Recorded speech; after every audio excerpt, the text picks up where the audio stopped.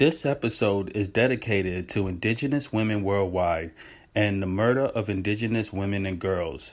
Due to the sensitive material and emotional nature, a trigger warning may be necessary. And as I was working on this and I started talking to different universities about, using my book as part of their curriculum, that was my focus. I had no intention of writing this book for tons of people.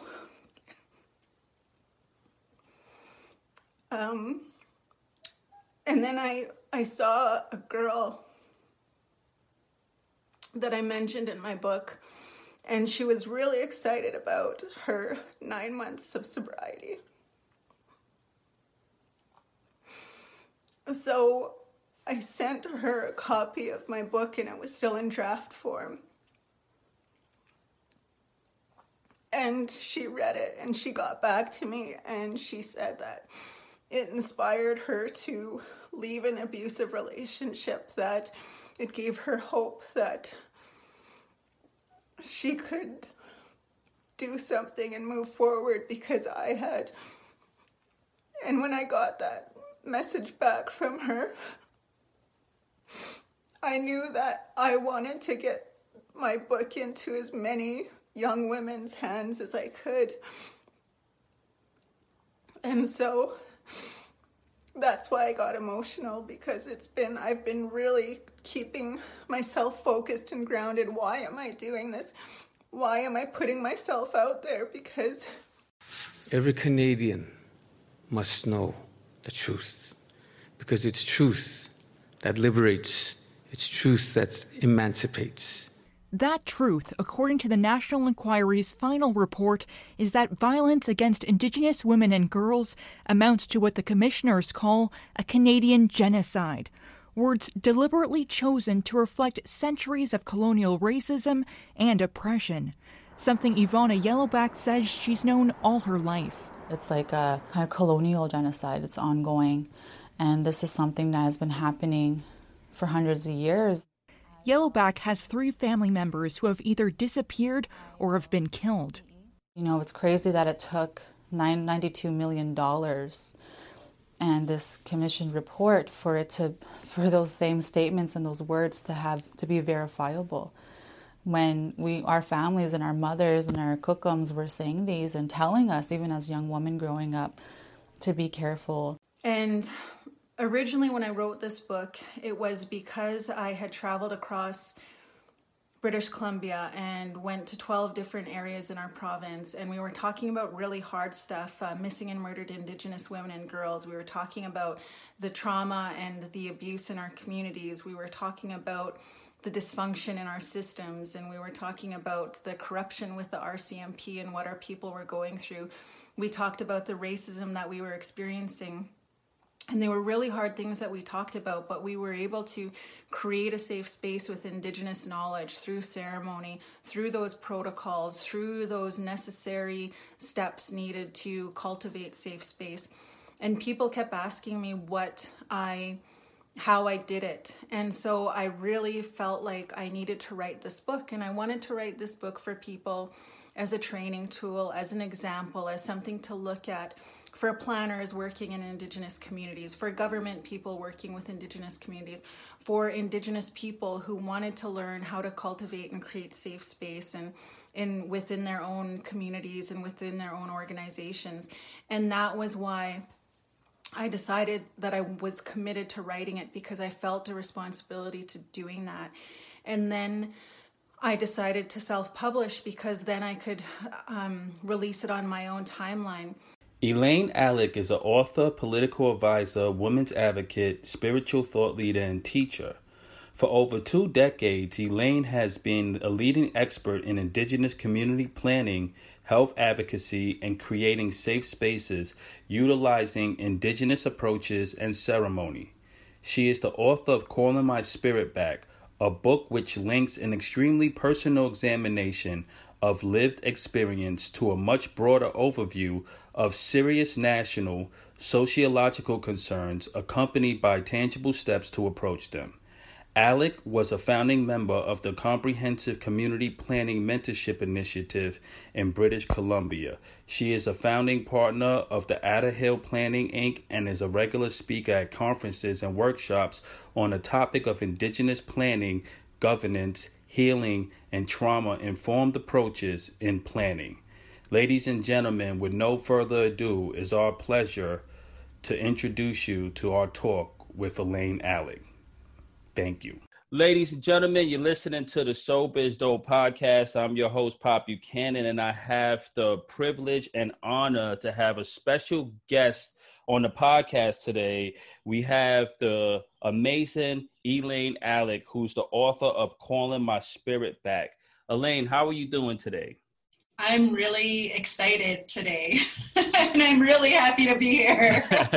Well, thank you so much, and I'm glad that you're here, and I'm glad to see that big, beautiful, bright smile on your face, Elaine, because your story is one that's transformational. You know, you went from extreme amount of trauma and abusive past, and you managed to transform that trauma into a healing state.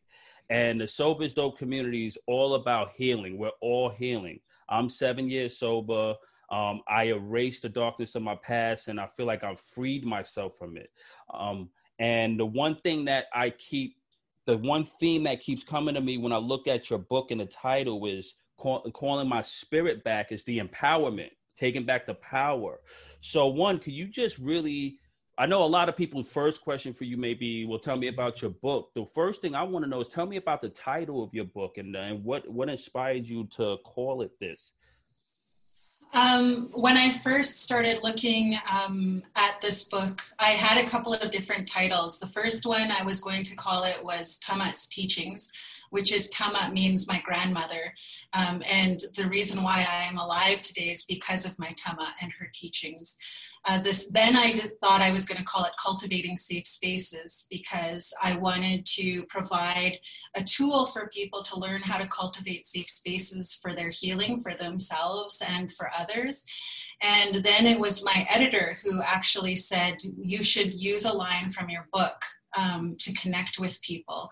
And I think you should look at this paragraph. And it was the paragraph that had Calling My Spirit Back.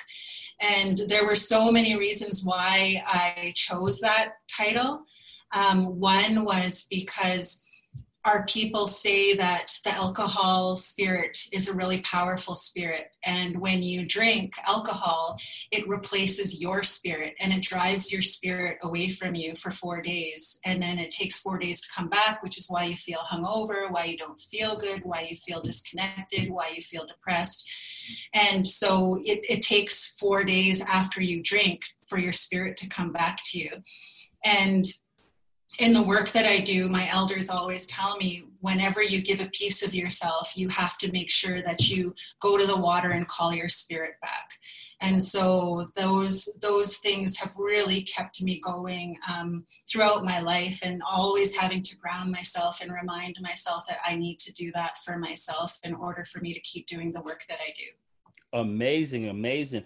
I remember I used to have this term called the 3-day resurrection. And I always knew that if I really got to a really bad place with drinking, I knew it would take it was fair to say 3 to 4 days to feel normal again. And it was never a minimum of 3. It was always a minimum of 3. It was never like 2 days of work. It was always like that 3rd day going into that 4th day, you'll start to have a semblance of normacy. So it's amazing that we have that resurrection, that calling your spirit back in the 3 to 4 days. And alcohol is definitely a nasty spirit. We know that. And that's one of the reasons why I devoted my life to recovery, because I was in such a dark place. Where that reality hit me, I said, wait a minute, this is supernatural. This is beyond just this is like I'm trapped by something bigger than me. And I need something bigger than this thing to conquer it. And that was the Most High, God, the Great Spirit, as we know. And I had to reach out to a higher power. So that brings me to you. You're an Indigenous author, motivational speaker, spiritual teacher, and self-help for individuals. So I'm really excited to talk about Oh, and also you have your son. He's 2.5 years old, and he's your promoter. He's a good promoter. I saw him that this guy's a pro here. He was promoting the book. So you see, God is good. So tell me a little bit about your background as far as the indigenous side and and being an indigenous author. I know that in the summer of 2019, you developed that spirit of responsibility and that courage to say, now I'm ready to write this story, right? From my period. I know it took some time. So what sparked you in the summer of 2019 to really tell your story from an indigenous perspective of healing? I was just finishing up my term as the Union of British Columbia Indian Chiefs Women's Representative, and that is a role that is nominated and elected by the chiefs in British Columbia.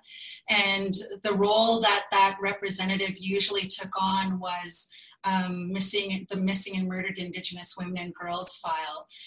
And during the summer of 2019, I went to 12 areas of the province in British Columbia to talk about Indigenous and women and girls safety. And we talked about some of the really hard things that we didn't really want to address.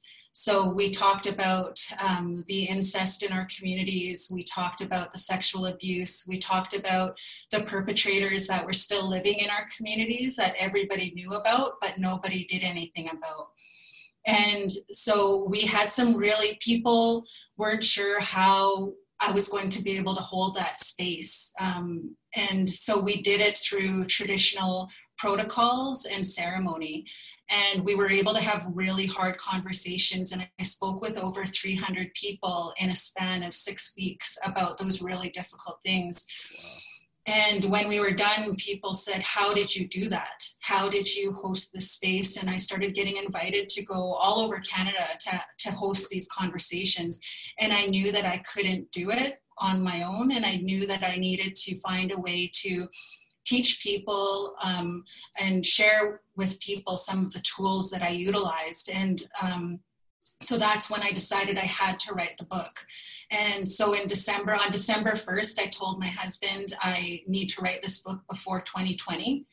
And I said, I'm going to lock myself in this room and just write. And it took me 29 days to write the book that I had put on the shelf for 10 years. And it was... And the biggest challenge wasn't the writing; it was dealing with the triggers and the stories and those things, and needing to be spiritually and emotionally prepared to put those things onto paper that I knew that was going to be shared with the world. Yes. So it's amazing. So the book it's a story, it's a testimony, but it's also a tool book to help people who's in the trauma get to the other side. So I want to talk about your trauma to your healing. So here you overcame a lot, right? So I have a list here, and I think it's miraculous because most people can't survive this level of thing. It's hard, right? And I think it takes a certain amount of strength and fortitude. So you had to deal with sexual abuse from the ages of 4 to 10, right? Mom and dad had dealt with they had their alcoholism. You had your personal bouts with alcoholism. Then there was, I wasn't sure this was applied to you, but this was a theme in the book where it was the incest in the family, the problems with the patriarchy within the system, and smoking at 10 years old. Then you suffered rheumatoid arthritis at 21. You was a teen mom, or you got pregnant at the age of 18. And then you dealt with some abandonment issues with your husband around 2008. So these is all like, the trauma. And then you managed to heal from that, and you use tools for healing. Are these the same tools that you use for the ceremonies, for the indigenous knowledge, to bring people closer and to actually open up the dialogue? Are these the same type of tools you use to overcome your own personal trauma? It is. A lot of it was really going back to what my grandmother taught me when I was little. She was a language speaker. She didn't speak English. And she used to tell me stories growing up every night. The only time I was ever safe was with my grandma. And she would tell me these stories over and over again. And they just taught me these values that kind of kept me going. And they were always in the back of my head whenever it came to a point where I had to make a decision, whether I was going to do something that hurt me or do something that was going to maybe get me over a challenge. I always reflected back on those teachings, and it was those teachings that kept me alive, because there were so many times I shouldn't be here, right? Yes. So it was definitely those teachings, and I've utilized those teachings and those tools in all aspects of my life now. And as I've learned from other people who are also spiritual teachers, other religions and belief systems, they all stem from the same type of teachings. And I really felt like it was important that we shared tools for healing from an Indigenous perspective, because there aren't many out there.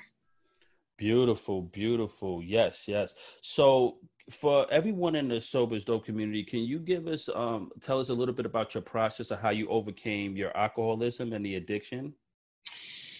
Oh, when I started drinking, I was 12. Okay. And my mom had sobered up when I was 10, but by then I was done. I was already angry. I had already gone through all of this stuff. And so I really rebelled against her.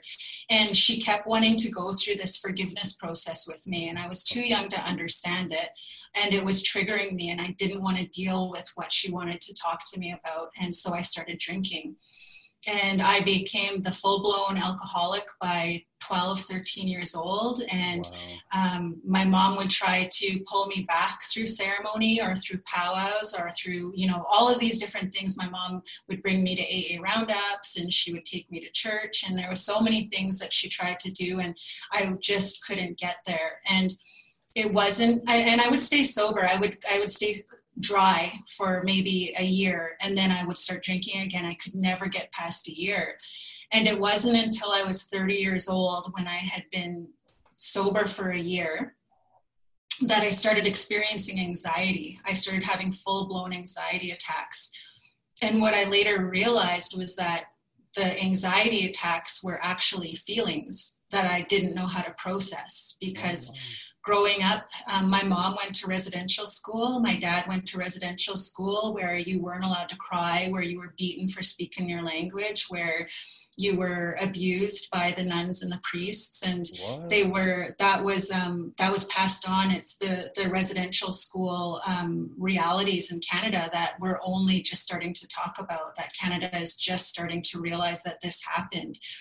And so all of these multi-generational traumas were passed on through us, and we weren't allowed to cry. We weren't allowed to feel. You're not allowed to talk about that. And it's like when when you grow up in an alcoholic home, you're not allowed to talk about any of that. That's quiet. Nobody needs to know our business.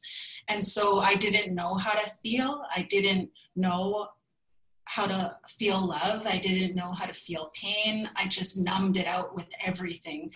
And so when I started experiencing this anxiety, I had to figure out how to work through the feelings. And that was when I started to look at my childhood and look at all of those things that I'd stuffed for those 30 years that I didn't want to deal with. And I had to learn how to cry, and I had to learn how to be angry, that it was okay to be angry, and to go through all of these emotions. But that was, I think, the biggest part for me, was really learning to deal with that and be okay with it. And as soon as I figured out how to feel pain and hurt and be okay with that and let my walls down, it was the first time I was able to feel love. And so beautiful. That's the biggest part of my sobriety and healing, is to be able to feel. Yes, that's very important. So you was dealing with some mental health components due to the abuse, being able to feeling like being trapped and not being able to express yourself, and being in this system where on one side with the residential schooling there's abuse there, and then there's abuse on the Indigenous side in the home, and then the abuse as a child. So you had to overcome a lot. So I'm definitely think you're an inspiration. If you could do it, many others can do it.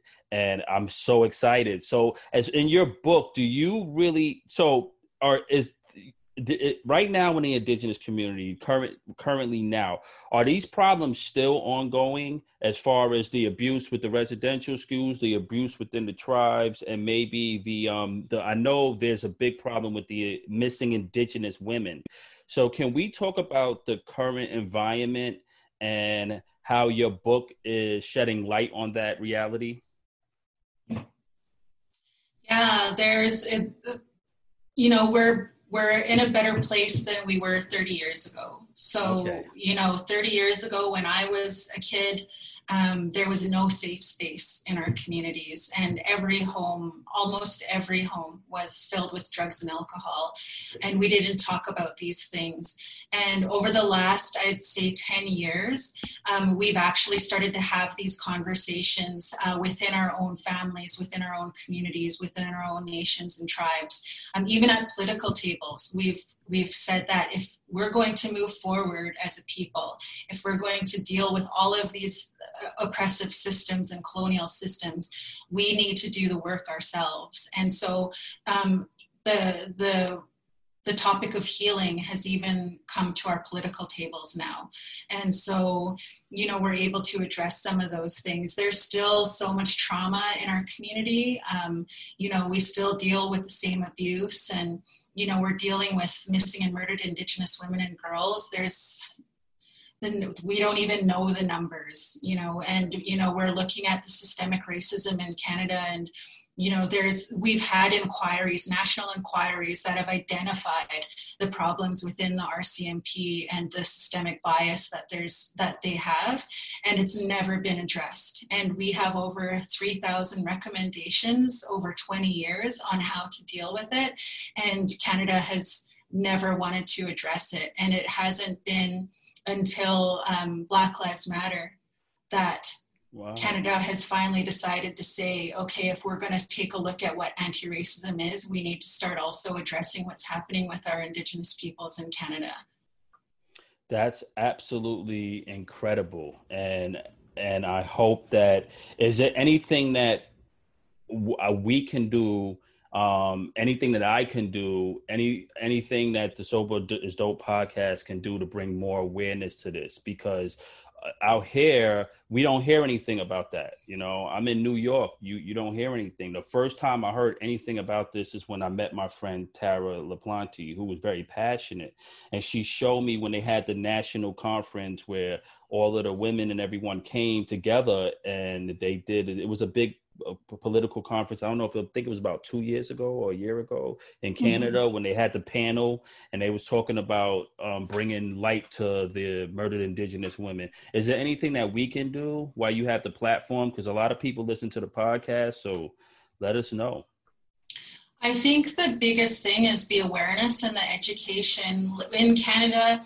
I know this is happening in the United States as well. In Canada, we always tell people to read the report. There is a report called the Missing and Murdered Indigenous Women and Girls National Inquiry Report. That's what I was talking about. And that was the big gathering where they introduced that report and all of the recommendations, because those recommendations actually, touch on some of the systemic issues that are happening within RCMP, within our education systems, within Ministry of Children and Families, child welfare. So that report lays out a whole bunch of different ways that the general Canadian population and organizations can start to shift things within their communities. So, that's something that I would say in Canada. I know that there's work that's also being done in the United States, but there's a lot of people that are trying to talk about MMIWG, but they haven't, I guess, it hasn't made it so that people are fully aware of the impacts of that. I know that people have reached out to me from the States to ask about that.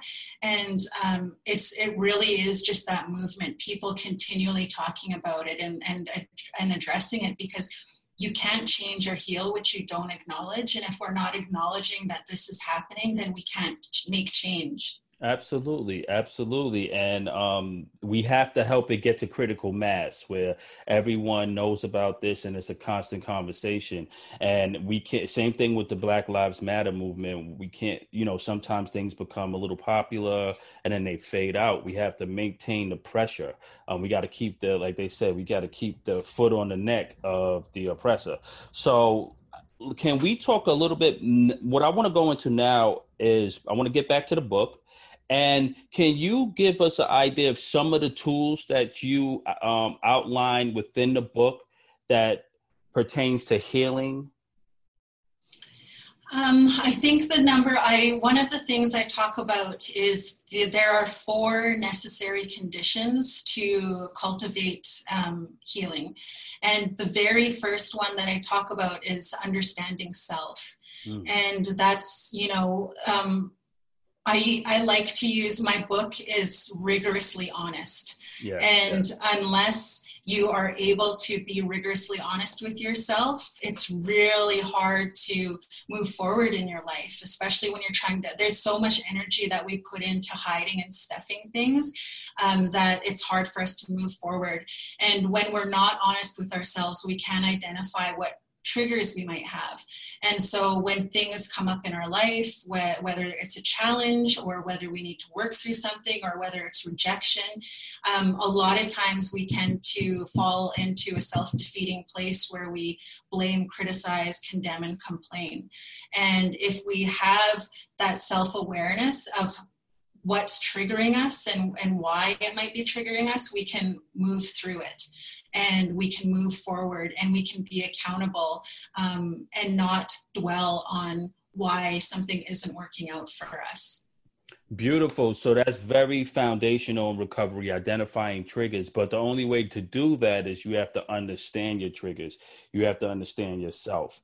In my case, it was losing my father at 13 years old. I think I'm still dealing with that because I never quite get the age right. I'm always like, but it was between 12 and 14. My dad was my best friend. I think when those emotions were repressed. So I talk about bereavement counseling a lot and trauma there and the mental health aspect of loss and pain and how we can use, understand that to heal and also use that as to give us an idea of what our triggers are. So I think that's amazing.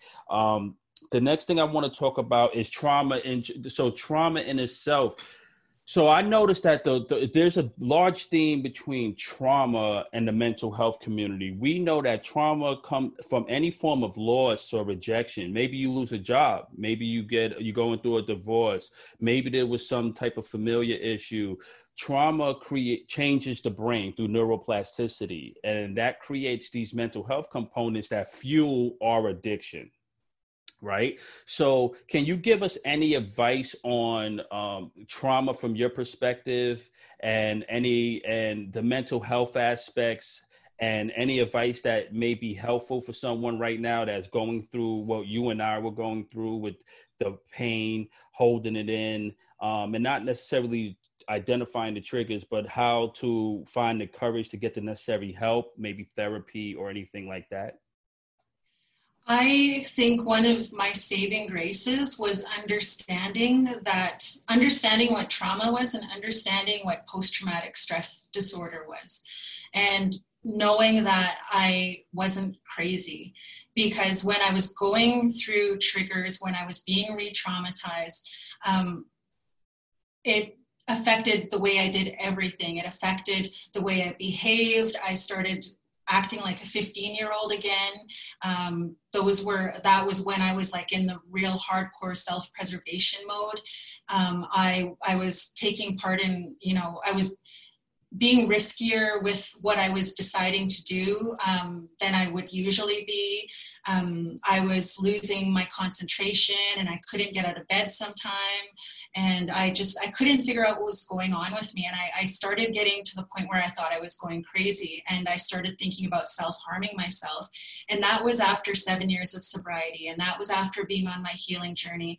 And it was because I had been sexually assaulted at 36, after doing all of this healing work and after doing all of this stuff, somebody touched me inappropriately and it set off that trauma signal in my brain. And once I learned that that's what it was, and that there were people out there, there were trauma therapists out there that specialized in this work that I could talk to and move through with it, and telling me that the way you're reacting is totally normal and it's going to get better and it's going to be okay. And this is how we can work through it. And there's different ways we can do this. That is what saved my life at that time. And just really being able to find someone that you can share with. I actually ended up sharing what I was experiencing at an AA meeting. And it was after the meeting that somebody came up to me and said, I want to share a story with you. And it was that one little outreach of somebody sharing their mental health story with me that helped me reach out and look for that help. Oh, wow. That's so beautiful. I'm so sorry that you had to be re-triggered at 36, and by telling your story, that's going to help millions of women, because the most important thing, and this is me being as humble because I'm not a woman, but I'm definitely has a lot of empathy there. And I understand that we have to get to a place where it's okay to talk about these things. It's okay to not sit on it, and to definitely really go after the people that the aggressors as fast as possible and deal with the trauma as fast as possible. So thank you for sharing that, because there's a large audience in the Sober is Dope community who has to deal with this type of sexual trauma and abuse. And are you currently still going to therapy? Is it something that is part of your regimen? I do. I feel like I'm really aggressive with what I need to do. Hey, me too. Join the club. Hey. I feel if I'm going to be ambitious and I'm going to be doing all of this other stuff, that I need to be just as aggressive at my healing. And so, I do ceremony and I have sponsors and I go to meetings and I do therapy, and I'm constantly doing all of these different things. And when we're, where I come from, my people always say, no matter what happens, when you're going through your hardest time, the first thing they always tell us is go to the water. Go to the water, and you either put your hand in the water, you pray to the water, or jump in the water. Yeah. And so whenever I'm having a really hard time, I'll go to the water and jump in. And I always feel like that helps me. That's one of the simple things that I'll do. Or if I'm in a hotel room, I'll just fill a cup with water and I'll put my fingers in the water and I'll pray to the water to take away what I'm going through. Wow, that's beautiful. Reconnecting back with nature. What I do is they have this concept called grounding. So I'll go to the park and I would take my shoes off and I will sit in the soil, stand in the soil, and I would just breathe and let, I'll channel the energy. Do you practice meditation in any way? Has that ever been a thing? I used to be really consistent with meditation for a while.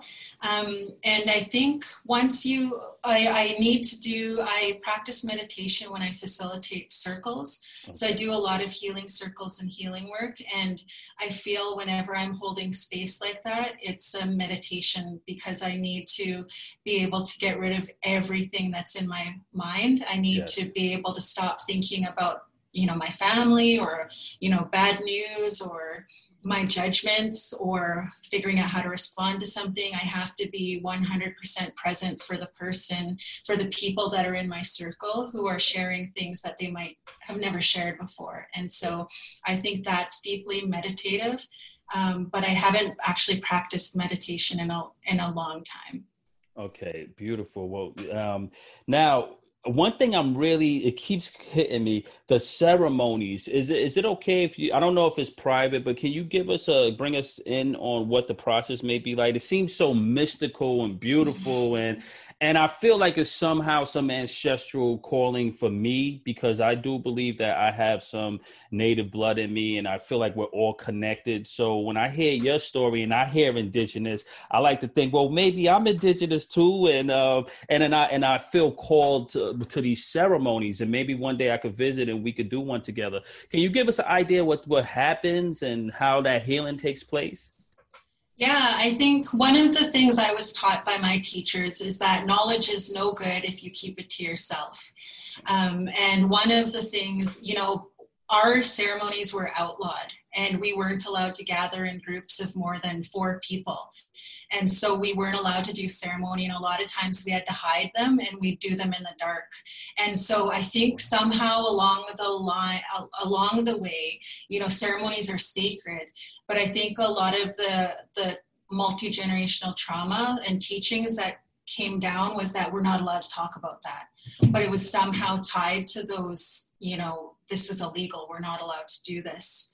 And so I've been taught that there are, it's okay to share certain things. And, one of the things is the protocols and discipline. And I do talk about those in my book. There's, protocols and discipline that we have to take when we're participating in ceremony. And that it's all about, how you sit and how you are and how you think. And when I was little, my mom had a medicine person come visit us, and I was about 10 years old. And he said, one day we're going to have medicine people all over the place. They're going to be different ages. They're going to be men. They're going to be women. They're going to be young. But we're going to have lots of medicine people. Yes.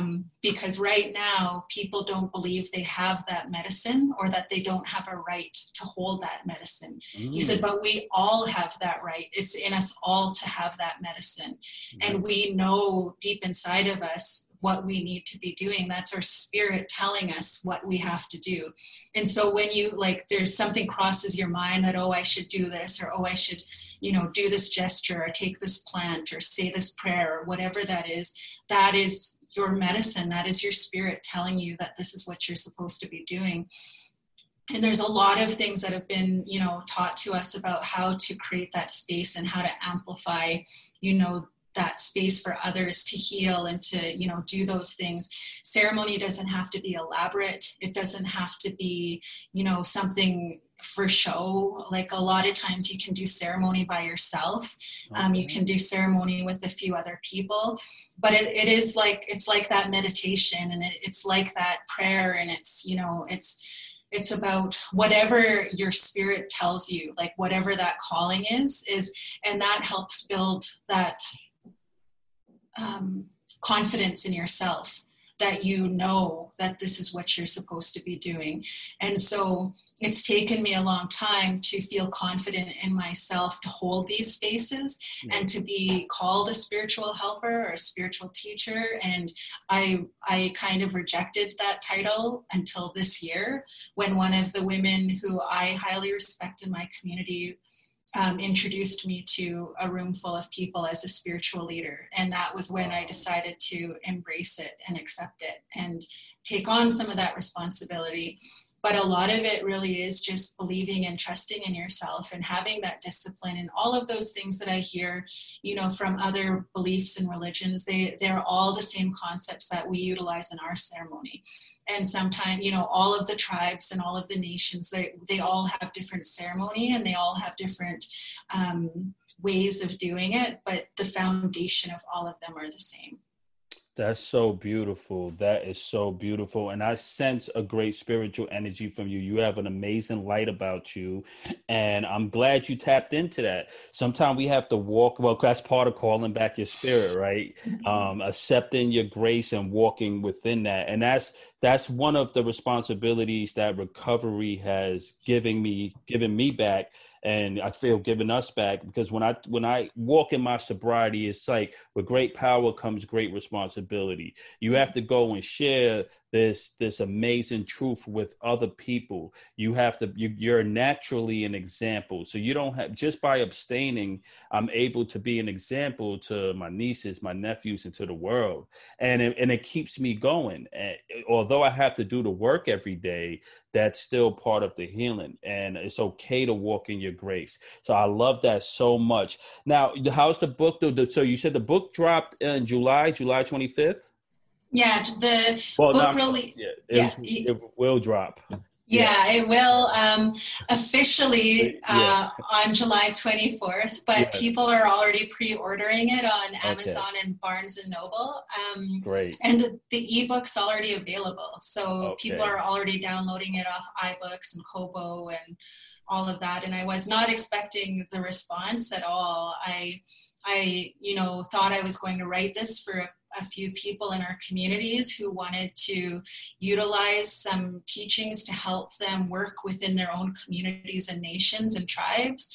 And I didn't expect it to, I didn't expect this amount of people to reach out to me to interview me and to ask me about it and to talk about it. I've been so overwhelmed. My first few IGTV lives, I cried through most of them, and I still get emotional because I didn't expect it ever to get the attention of so many people.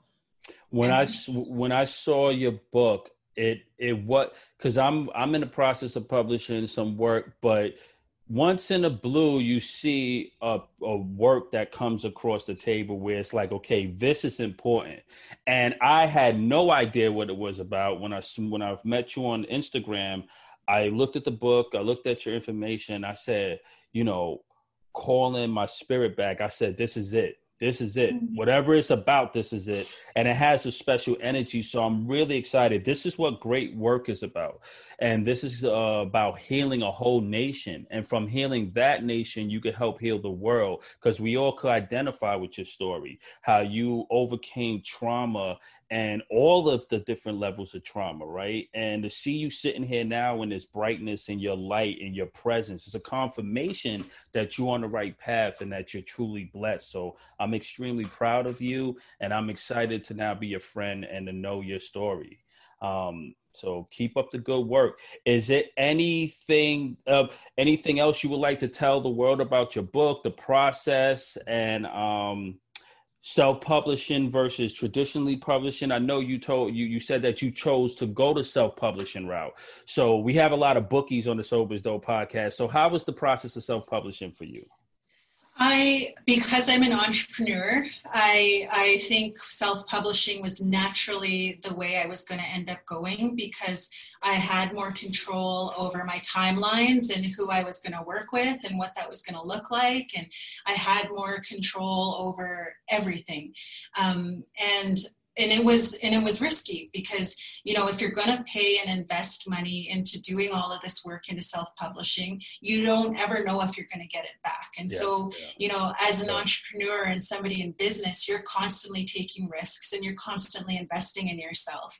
And so because I had that background already, I think I already was a little bit ahead of some people who might not have that background, like, oh, should I do this? And is it going to be worth it? Am I going to make my money back? And, all of those self-doubt feelings. Whereas when you're an entrepreneur, you learn to push through them. Even though you feel the fear, you push through it anyway. And with the traditional publisher, I really wanted to go that route in the beginning to validate that I was a good writer. Yes. And I wanted somebody to say, yes, this is good. We're going to sign you. We're going to offer you this. We're going to market it. We're going to do all this stuff. And then I really sat there and thought about it. Do I need that validation?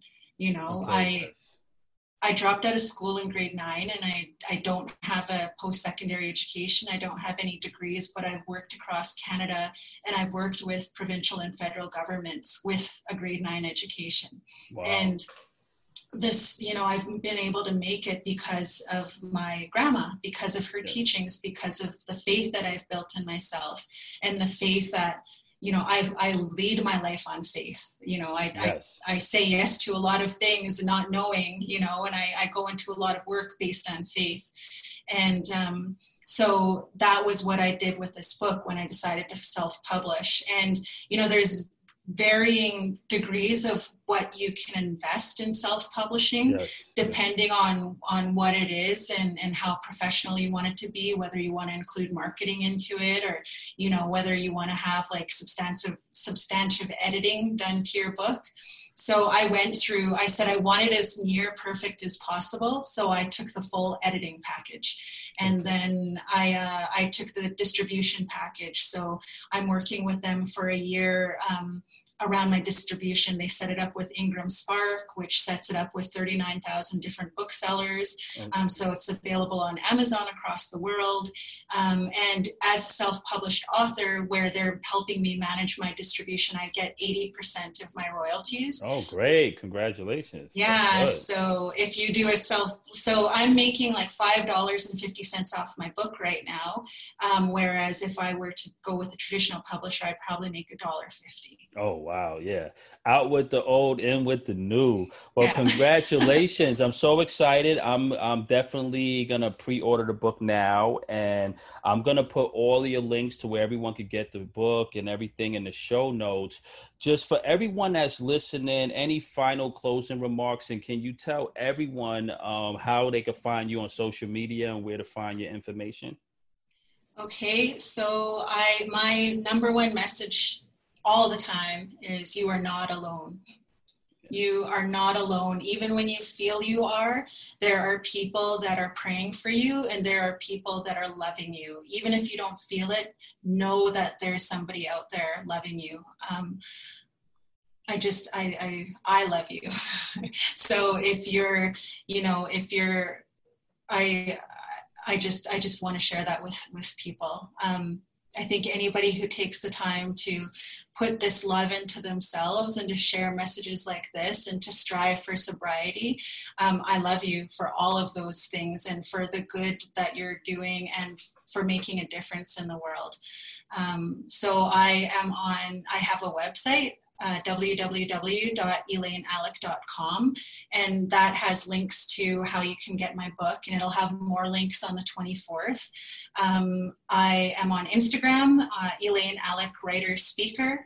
I'm on YouTube, youtube.com/Elaine Alec, and I'm on Facebook, Elaine Mackenzie Alec, and just recently started my YouTube channel, and I've been practicing being on video, and You're good. It's been a challenge, but I'm learning to embrace it. Well, you get a 2 thumbs up from me. You look great. The videos are authentic, and you got really emotional in a few. And I appreciate how raw and how real you are. And thank you so much for everything you do. We love you too from the Sober is Dope community. I love you and everything that you're doing. Keep up the good work. I'm so proud of you. And we will have you back on the podcast once the book drops so we could go over some more stuff. God bless you, Elaine. Awesome. Thank you. Have a good one. Bye. Bye. This episode is brought to you by Shopify. Whether you're selling a little or a lot, Shopify helps you do your thing, however you cha-ching. From the launch your online shop stage, all the way to the we just hit 1 million orders stage. No matter what stage you're in, Shopify's there to help you grow. Sign up for a $1 per month trial period at shopify.com/special offer, all lowercase. That's shopify.com/special offer.